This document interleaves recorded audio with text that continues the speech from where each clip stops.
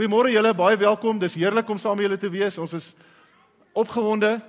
Die lydenstyd begin. Elke Sondag van nou tot by Paasnaweek bou op mekaar. So ons gaan boublokke neersit elke Sondag.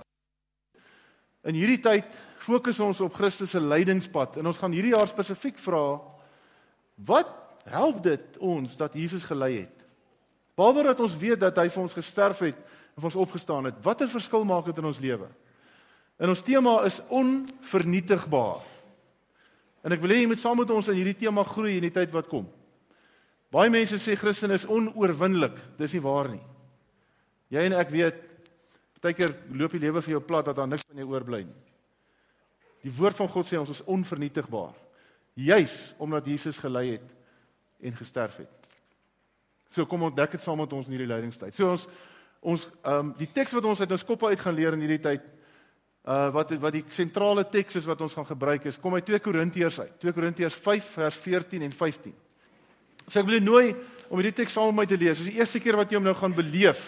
En ek wil vir jou vra om toe te laat dat hierdie teks in lydingstyd met jou besig wees. So kom ons lees saam. Die liefde van Christus dring ons, omdat ons geoordeel het dat een vir almal gesterf het. Glo ons dat ons almal ons ou sondige lewe afgesterf het. Hy het vir almal gesterf, sodat die wat lewe nie meer vir hulle self moet leef nie, maar vir hom wat vir hulle gesterf het en opgewek is. Here onse God, ons kom hier so warboel van gedagtes op 'n Sondagoggend by 'n diens aan. Here, 'n wêreld waarin ons leef wat heeltemal die mekaar is. Partykeer van is ons eie binnewêreld en ons eie verhoudingswêreld deur mekaar. Partykeer is dit seer. Here, partykeer is ons dankbaar. Maar dankie dat U in hierdie aanbiddingstyd nader aan ons wil gekom het. En my gebed is nou dat ons, wanneer ons die woord oopmaak, Here, dat ons U nabyheid sal beleef. Dankie Heilige Gees dat ons partykeer nie weet wat moet ons bid of dink nie, maar dat U vir ons tot die Vader intree met die versigtinge, die woorde, die ervaring, die gevoelens wat ons self nie voor woorde het nie. En ek wil bid, Here, as ons nou stil raak rondom die woord. Eers met ons kleiner kinders 'n gesprek uit die woord uit en dan met ons almal 'n gesprek uit die woord uit. Here, dat U vir ons sal helder laat verstaan wat U wil is, hoe groot U liefde vir ons is, wat U genade is. Ons bid dit in Jesus se naam alleen. Amen. Ons wil uitnooi om die blaadjie by die deur te vat en van lydenstyd iets spesiaal te maak in jou gesin, in jou persoonlike lewe. Dis fyn om alleen te wees, om op jou eie te wees.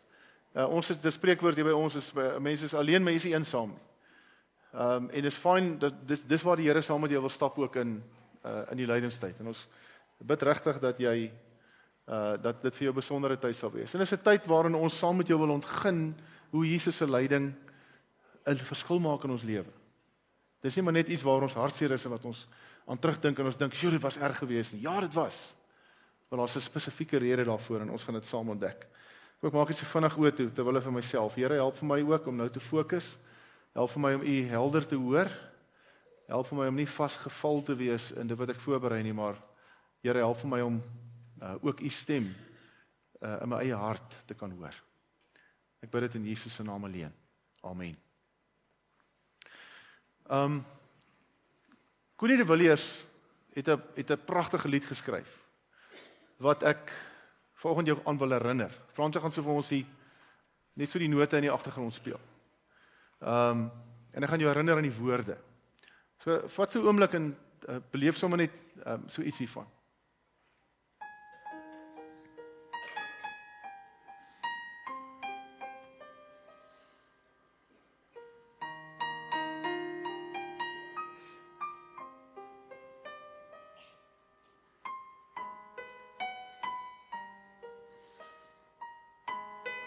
Daar is oorloë en gerugte van oorloë. Skrapnel, so word vertel, lê die wêreld vol. Die swendelaars word kwytgeskeld en haat en nait met haat vergeld. En die wêreld tel sy munte, een vir een. Daar is veldslae sonder oorsaak, sonder rede. en 'n wêreld wat versla deur die lang nag waak. Want die vrede is reeds lank vergeet. Ja, die wêreld tel sy munte, een vir een.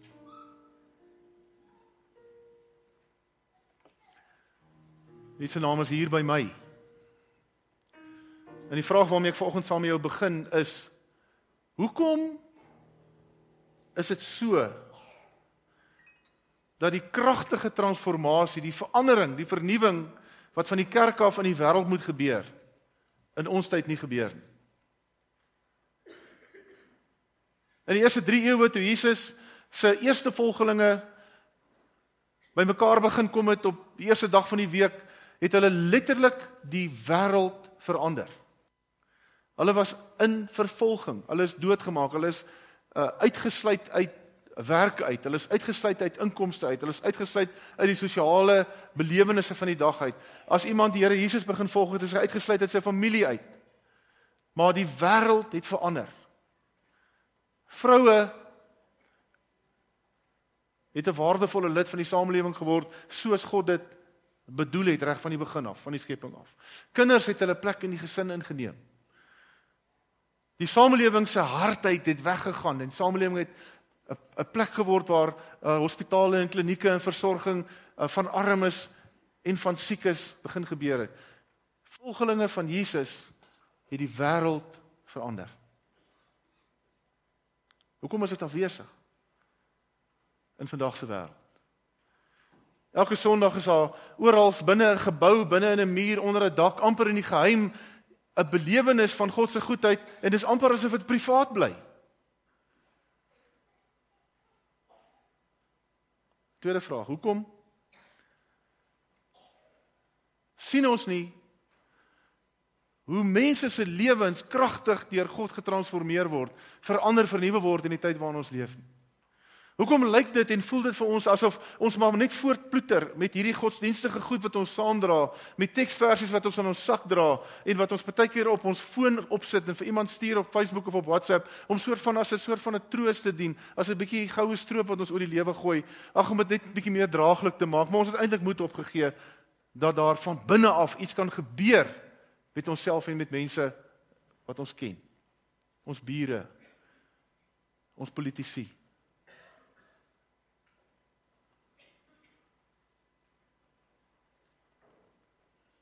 Ek wil jou innooi vandag in Paulus se brief aan die Korinte gemeente. Die Korinte gemeente was 'n gemeente wat in 'n ryk, welvarende stad geleef was, amper soos Pretoria. Gauteng van die antieke tyd. Die Korinte gemeente was op 'n landeinde, so daar's 'n hawe aan albei kante gewees, 'n hawe aan Europa se kant wat handel gedryf het met Europa, en 'n hawe aan Afrika se kant wat met Afrika en die nabye ooste handel gedryf het. Die Korinte gemeente was 'n ingeligte en 'n welvarende bekende gemeente in daardie tyd. En die Korinte gemeente was ook 'n gemeente wat gesukkel het met hulle eie gebrokenheid. Hulle het so gesukkel met hulle eie gebrokenheid dat hulle vir Paulus onder die klippe gesteek het. Paulus wat hulle gestig het hulle onder die klippe gesteek en hom weggejaag, toe hulle kom besoek het, want hulle was besig met die pad byster te raak. So die brief waarna ons gaan kyk in die lydingstyd is die 2 Korintiërsbrief, die tweede brief aan die Korintiërs. En as jy die blaadjie by die deur vat, gaan jy saam met ons deur 2 Korintiërs werk en jy gaan die groot prentjie van 2 Korintiërs vang. Het is belangrik om te verstaan voor ons lees, dat daar eintlik 4 briewe aan die Korintiërs was. Ons het net 2 van hulle wat behoue gebly het. Die 2 briewe in die Nuwe Testament is die tweede brief van Paulus aan die Korintiërs en die 4de brief van Paulus aan die Korintiërs. Die eerste brief, kan ons agterkom in Korinte, is ongeveer 54 na Christus geskryf uit Efese uit. Maar ons het nie hom nie. Dit was 'n kwaai brief, dit was 'n hartseer brief. Die tweede brief is 1 Korintiërs wat ons ken. 55 na Christus, 'n jaar later. mense by Paulus gekom en vir hom gesê, jou brief het niks verander in die gemeente nie. Die gemeente se hart is nog dieselfde. Die transformasie, die vernuwing waaraan Jesus veronderstel is om te wees, en wat ons sien op ander plekke, is afwesig in ons gemeente. Ons gemeente ploeter voort, en hulle ploeter agter Apollos aan, en agter allerlei, elke ou doen sy eie ding, en maak sy eie mind op. En Paulus vir hulle 1 Korintiërs geskryf, 'n kwaai brief. Tot by 1 Korintiërs 12, waar hy oorgaan 1 Korintiërs 13 en vir hulle sê, wat is eintlik belangrik in 'n gemeente? Die liefde. En dan gebeur dit dat Paulus besoek aflê en dat hulle hom wegjaag, ten spyte van sy pragtige brief wat hy vir hulle gestuur het, en dat hy die 3de brief skryf in 55 na Christus, daai selfde jaar, 'n hartseer, harde brief. En dan 2 Korintiërs, die brief wat ons gaan lees, wat hy in 57 na Christus skryf, uit Macedonië uit. 3 jaar later, amper asof hy sy wonde gelek het en besluit, ek gaan nog 'n kans vat. Wat was aan die gang by die Korinthe gemeente? Hulle het die basiese boublokke van die evangelie misverstaan. Kom ek sê dit weer. Hulle het die basiese boublokke, die basiese fondamente van die evangelie misverstaan. En dit het gemaak dat die gemeente onskadelik geword het. Dat die gemeente soos 'n hommelby geword het. 'n Hommelby is 'n mooi Afrikaanse woord vir die kinders wat nog nie gehoor het van die woord nie. 'n Hommelby. Dis 'n by wat nie 'n angel het nie, hy's net 'n werker, hy zoom net. Maar hy kan nie steek nie. Hy's skadeloos. Hoekom ek sê vir die kinders, ek staan eendag langs 'n graad 11 en 12 rugbywedstryd by die skool, en daar staan 2 graad 12's langs my, en ek sê, dis seker nogal 'n nostalgiese ervaring vir julle om nou, jy weet, hierdie wedstryd te beleef, hier in die einde van jou skoolloopbaan. Wat is nostalgies? Wat beteken daai woord? So, hommelby, is 'n mooi woord. En die gemeente het so geword, hulle het bymekaar gekom en hulle het Bybel gelees en hulle het gepreek uit die spoegspad. Apollos was 'n mooi Griekse man en hy het mooi gepraat, fantasties gepraat, soveel so dat almal na die tyd sy kassette bestel het en hulle het sy goed op die internet gelees en dit wonderlik, maar die gemeente was skadeloos. Hy het geen verskil gemaak in sy omgewing nie. So kom ons lees saam met mekaar. Ek wil begin met die teks wat ons sleutelteks is vir die hele 40 dae. En die rooi is wat vandag op die tafel is. Hierdie eerste 2 Sondae se tema is, wat is die hart van die evangelie? As jy een slaai teruggaan, asseblief, dan sê jy sien, my tema vandag is 'n nuwe begin. Dis die eerste boodskap oor wat is die hart van die evangelie. Die evangelie gee ons 'n nuwe begin. So kom ons gaan na daai teks toe. Net na daai rooi geskryf. Die liefde van Christus dring ons, omdat ons gehoor het dat een vir almal gesterf het, glo ons dat almal ons ou sondige lewe afgesterf het. Die sterwe van Jesus, die lyding van Jesus, het vir ons 'n nuwe lewe gegee. Dis wat die teks sê. Hy het vir almal gesterf, sodat die wat lewe, nie weer vir hulle self moet leef nie, maar vir hom wat vir hulle gesterf het en opgewek is. Daar's 2 ander temas in daai teks, wat ons gaan hanteer in die 2 Sondae, in die volgende 2 Sondae wat kom. Jesus het vir ons almal gesterf, sodat ons ou sondige lewe afgesterf het en 'n nuwe lewe kan hê, 'n nuwe begin kan hê. Die tweede teks wat ek wil hê moet nou kyk, ek het dit als op die skerm, so jy is welkom om dit daar saam met my te lees. 2 Korintiërs 4 vers 5 en 6. Dis nou net bietjie vroeër in hoofstuk 4. Ons verkondig nie onsself nie, maar Jesus Christus as die Here en onsself as julle dienaars ter wille van Jesus. God wat gesê het, luister, laat daar lig skyn in die duisternis, Jesaja se profesie, het ook in ons harte 'n lig geskyn om ons te verlig met die kennis van die heerlikheid van God, wat van Jesus Christus uitstraal. Wat het God gedoen? Hy het ons van binne af 'n lig gegee, wat van self aankom, wat ons nie opstaart nie, wat ons nie Eskom vir nodig het, wat 10% duurder is nie, wat ons nie sonkrag vir nodig het nie, wat ons nie Vitamiin B vir nodig het, of Salusa 45 vir nodig het nie, of 55 of 25, hoe jy ook al voel volgens. Die volgende teks. 2 Korintiërs 4 vers 16 tot 18. Luister mooi wat sê hy. Om hierdie rede word ons nie moedeloos nie. Hoekom nie? Al is ons uiterlik besig om te vergaan, innerlik word ons van dag tot dag vernuwe. Is die passiewe taal. Word ons van dag tot dag vernuwe. Ons word van dag tot dag vernuwe, omdat ons aan Jesus behoort. Ons swaarkry in hierdie lewe is maar gering en gaan verby, maar dit loop vir ons uit op 'n heerlikheid wat alles verreweg oortref en wat ewig bly. Ons oog is nie op sigbare dinge gerig nie, maar op die onsigbare, want die sigbare dinge is tydelik, maar die onsigbare ewig. Wat sê die Here? Wat sê Paulus vir die Korinte? Hy sê, God het jou nuut gemaak van die binnekant, daar het 'n lig aangesit in die binnekant, sodat dit nie donker word daar nie, en die donker nie nooit kan wen nie. En behalwe dit, wraak jy nie moedeloos nie, want wat doen hy? Hy innerlik vernuwe jou elke dag. Passief. Hy doen dit. Jy doen dit nie. Jy sê nie na 'n diens, ek gaan 'n bietjie harder werk aan my geestelike lewe nie. God doen dit. Dis passief. Hy doen dit. Die laaste teks. Iemand wat aan Christus behoort is 'n nuwe mens. Die ou is verby, die nuwe het gekom. As jy aan Jesus behoort, maak hy vir jou nuut van binne af buite toe. Nie met wat jy doen nie, nie met wat jy dink nie met wat jy lees nie. Die goed wat buite is goed wat uitkom uit dit wat van binne af gebeur het. Want God doen dit. Hy maak ons van binne af nuut. Hy gee vir ons 'n nuwe begin. Hy maak ons 'n nuwe skepsel. Hy sê in die woord, ons is nie geskep op 'n klomp plekke. Hy skep jou oor. Hy maak jou oor. Hy restoreer jou. As jy Romeine 12 vers 1 en 2 hierso by hierdie teks bysit, Romeine 12 sê, gee julleself aan God as lewende en heilige offers. Die Griekse woord wat daar gebruik word is pistemi, wat beteken om jouself neer te sit by iets, paristemi, om jouself oor te gee, paristemi, om jouself te gee, om jouself oor te gee, om te laat gaan, om daar te wees, om sigbaar te wees, om te gaan staan by iemand. Gee jouself as 'n wat? 'n lewende en heilige, afgesonder. Heilig beteken nie beter nie. Heilig beteken eenkant gesit vir spesiale diens vir God. Gee julleself. Dan sal julle kan onderskei wat vir hom goed en aanneemlik en volmaak is. En dan sê hy in die tweede vers, laat God toe om julle denke te vernuwe. Passief. God se werk. God doen dit. Passief beteken ek doen dit nie, God doen dit.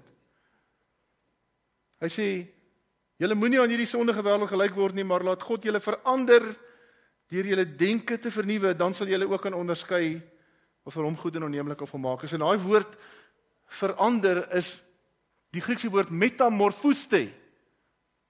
In Afrikaans metamorfose. Wat gebeur wanneer 'n skoenlapper uit 'n papie uitkom waar 'n worm ingegaan het? Dis wat God doen.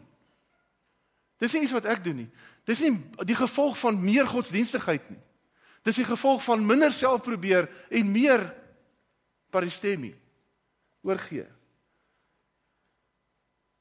Iemand wat aan Christus behoort, is 'n nuwe mens, is 'n nuwe mens, is 'n nuwe mens. Die ou is verby en die nuwe het gekom. So ek wil vir jou twee prentjies gee, om op 'n manier, die een prentjie is 'n prentjie, die ander prentjie is 'n video. Om jou te help om iets hiervan te begryp. Die eerste prentjie is spesiaal vir die manne en al die dames wat ook petrolheads is. Dankie, sit my daai kar op. Daai is 'n 1951 Bentley.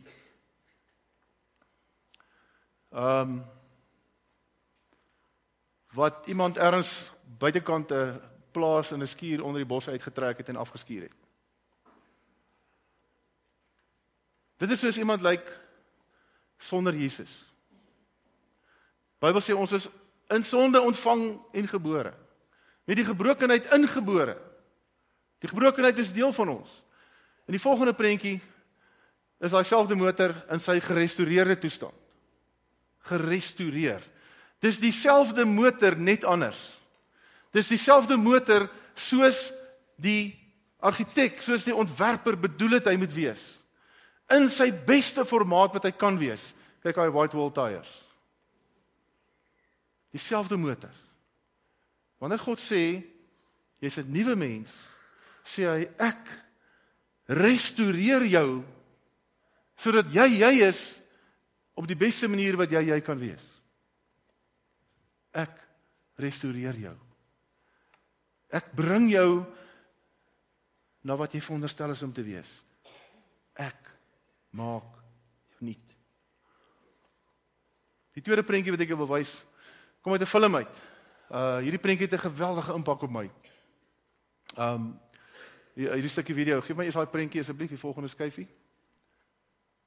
Die fliek is 'n Star is Born, dis 'n fliek wat 'n klomp Oscars gewen het, of net een eintlik vir 'n klomp Oscars genomineer is. En wat gaan oor iemand wat talent het, wat dit nie eers besef nie. En iemand anders wat dit raak sien. En dan sal hierdie spesifieke insident, wat die moment is, waar die hoofkarakter in die storie iets spesifiek doen. En iets spesifiek gebeur.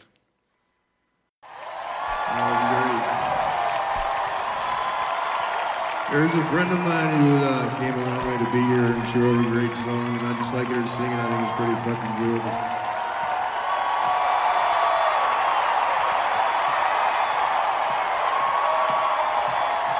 How are you? You made it. It's so good to see you. Everything all right? The trip is fine? Yeah. Phil's all right? Didn't bother you at all? So Okay. nice. So listen, we're going to sing that song, all right? I did an arrangement, it was kind of not so great, but maybe you can just stick with it. Yeah, you go. Here we go. Just don't fuck around. All you got to do is trust me. That's all you got to do. I'm going to sing it either way, so...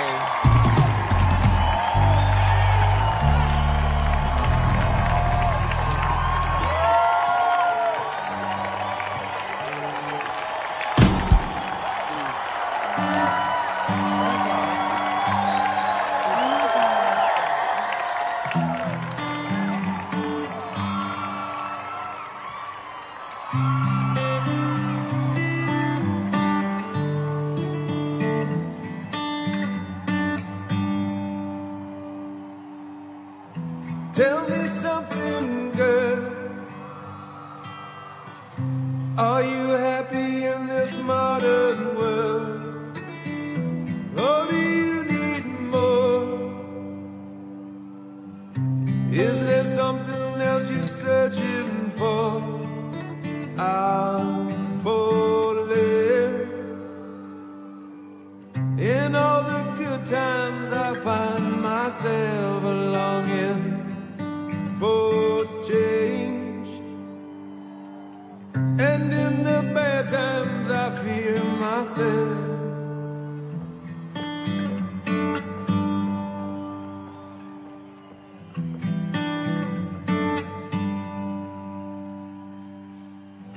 Tell me something, boy. Aren't you tired trying to fill that void? Or do you need more? Ain't it hard keeping it so hardcore? I'm falling. In all the good times I find myself longing for change, and in the bad times I fear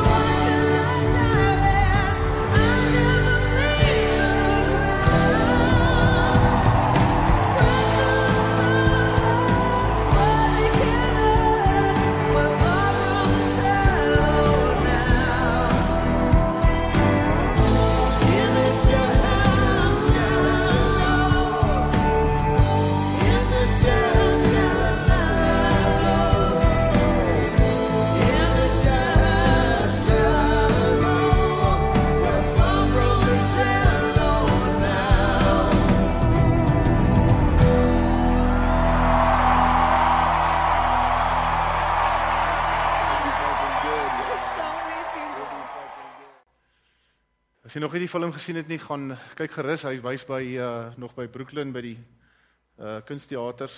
Belangrikste woorde in hierdie snit is all you've got to do is trust me. Die sanger het 'n ander ou se stem probeer namaak en die fliek redelik reg gekom, maar hy praat baie onduidelik. All you have to do is trust me. Om jouself oor te gee, sodat God jou van binne af kan nuut maak. En jy daai oomblik kan hê in jou lewe waar jy, soos hierdie vrou uitkyk oor die skare en jy kan glo wat besig is om hier te gebeur nie. Want God doen dit in my. As jy vanoggend hier sit en jy sê ek beleef nie hierdie ervaring, hierdie verhouding met God. Is al een van 3 redes. Ek ervaar nie God se innerlike transformasie, ek ervaar nie dat God my restoreer van binne af nie. Ek ervaar dat ek probeer en ek doen goed en ek begin so bietjie en dan hou ek op en dan ek ervaar nie dat ek die moed het en die krag het om in my lewe te leef as 'n volgeling van Jesus nie. Ek miskien naif so, ek gaan so 'n soort van hierdie lewe en hoop vir die beste en hoop goed sal alraai wees en hoop my verhouding met die Here is goed en hoop dat ek die ewige lewe het. Onnodig. As jy so leef, is dit of omdat jy nooit jou lewe aan die Here Jesus oorgegee het. En dis baie moontlik dat jy vir 40 jaar in 'n kerk kan wees en dit nooit gedoen het nie. Nooit vir die Here gesê het nie, ek met al hierdie inligting vertrou ek U met my lewe. Baie keer is dit omdat ons met ons verstand instem. Ons dink en ons weet 'n klomp goed oor die Here en ons dink hy's so, maar ons het ons nooit ons hart ingesit nie. Partykeer is dit kulturele vorming. Dis maar wat my familie doen en my ouers verwag het van my en ek het maar gewoond geraak en ek dink dis wat 'n mens behoort te doen en ek is betrokke en ek doen my ding. Partykeer is dit misplaaste lojaliteit. Ek dink ek moet daarom seker vir die Here iets doen om net om vir versekering of wat ook al. Partykeer is dit doodgewoon bygelowigheid. Die Christelike godsdienst vandag is so bygelowig met al die teksies wat ons oral opplak, soos die shamans in die antieke kulture met bloed in die bome gesmeer het en goedjies gooi. Ons lag vir die toordokters, maar ons glo op dieselfde manier. So of het ek nooit vir die Here gesê, Here, ek gee my lewe aan U oor. My lewe behoort aan U, sodat die restaurasiewerk van die Gees kan begin nie. Of jy het oorgegee, maar jy het opgegee. Jy het oorgegee, maar jy het opgegee. Die harde werk van volg. Die harde werk van volg. Jesus het net gesê, ons het Christendom nie probeer en dit met misluk nie, ons het dit net nie genoeg probeer nie. It was been found difficult and not tried at all. Dis maar soos 'n huweliksverhouding. Ek het oorgegee, maar ek het opgegee. Ek het ergens, is ek nie volwasse genoeg, is ek nie lief genoeg vir my vrou en vir my familie en vir my man en my familie om die harde werk te doen van volg en te sê, ek wil hier deurbreek en toe te laat dat daai liefde wat in daai verhouding is van binne af my nuut maak nie. Nog makliker met God. Dalk sit jy volgende en jy sê, wel, ek is hier, maar ek het soort van opgegee op die hele idee van God en jy sal nie God se transformasie beleef. Die derde rede is, dalk het jy oorgegee, het ergens ingegee. Ergens het die lewe vir jou stikkend gehardloop. Ergens in die lewe het jy teen 'n muur vasgehardloop en die bietjie geloof wat jy gehad het verbrokkel.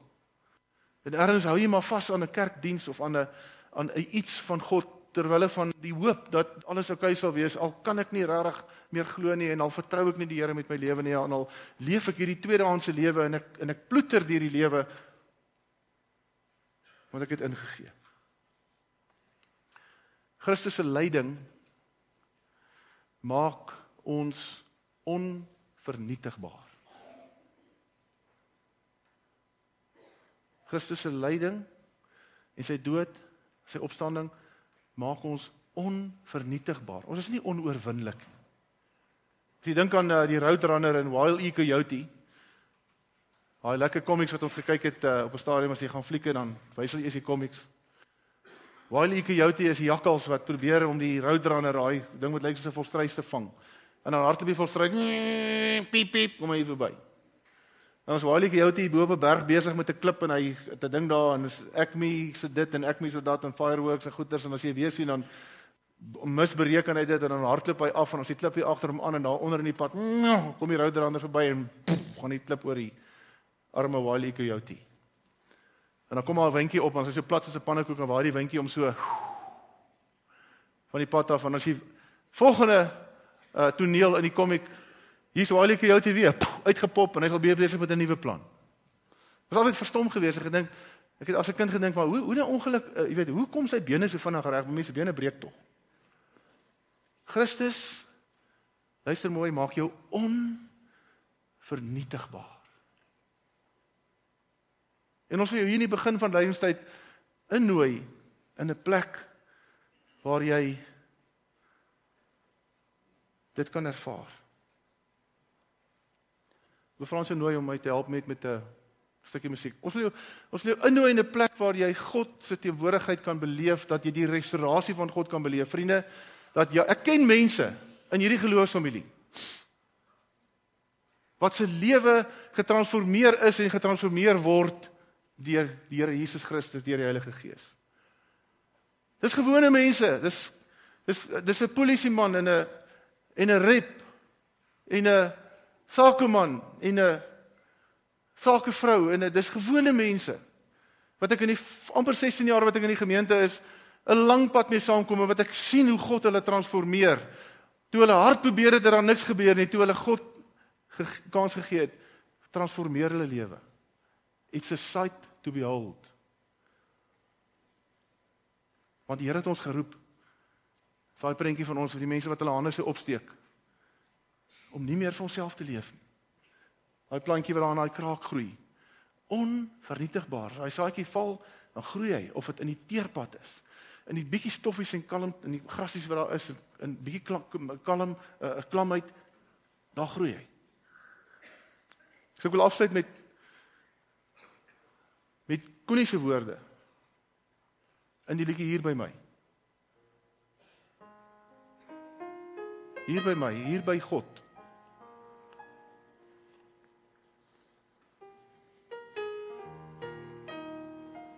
Maar hier by my lief, is daar skuiling teen die wind. Word 'n groot mens weer 'n kind. Word die wysheid weer onskuldig. Want hier by my lief, word die winter weer 'n somer. Word die mens desnoods 'n dromer. Wat die landskap van die hart op laas verken. Kom ons sluit die oë. Ek wil vir jou kans gee om sommer nou met die Here besig te wees. Sê Here, ek besef ek het myself besig gehou met U, maar ek het myself nie aan U oorgegee nie. Of Here, ek kan onthou dat ek myself aan U oorgegee het, maar ek het opgegee. Ek soek 'n nuwe begin. Of Here, ek het myself oorgegee, maar ek het ergens langs die pad ingegee. Die sorge van die lewe het my knieë kom stik en slaan en ek kruip. Here, ek soek 'n nuwe begin. Maak dit jou gebed vir die Here, in stilte daar waar jy sit.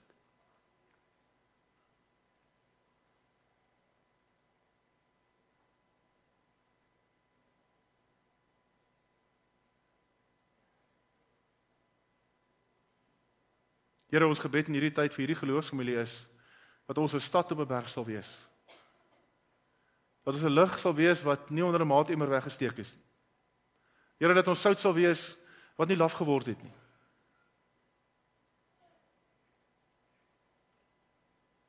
Here, dat ons vir hierdie gemeenskap waarin U ons geplaas het, 'n seën sal wees. Maar Here, dit gaan nie gebeur as elkeen van ons nie toelaat dat U vir ons van binne af beweeg en nuut maak nie.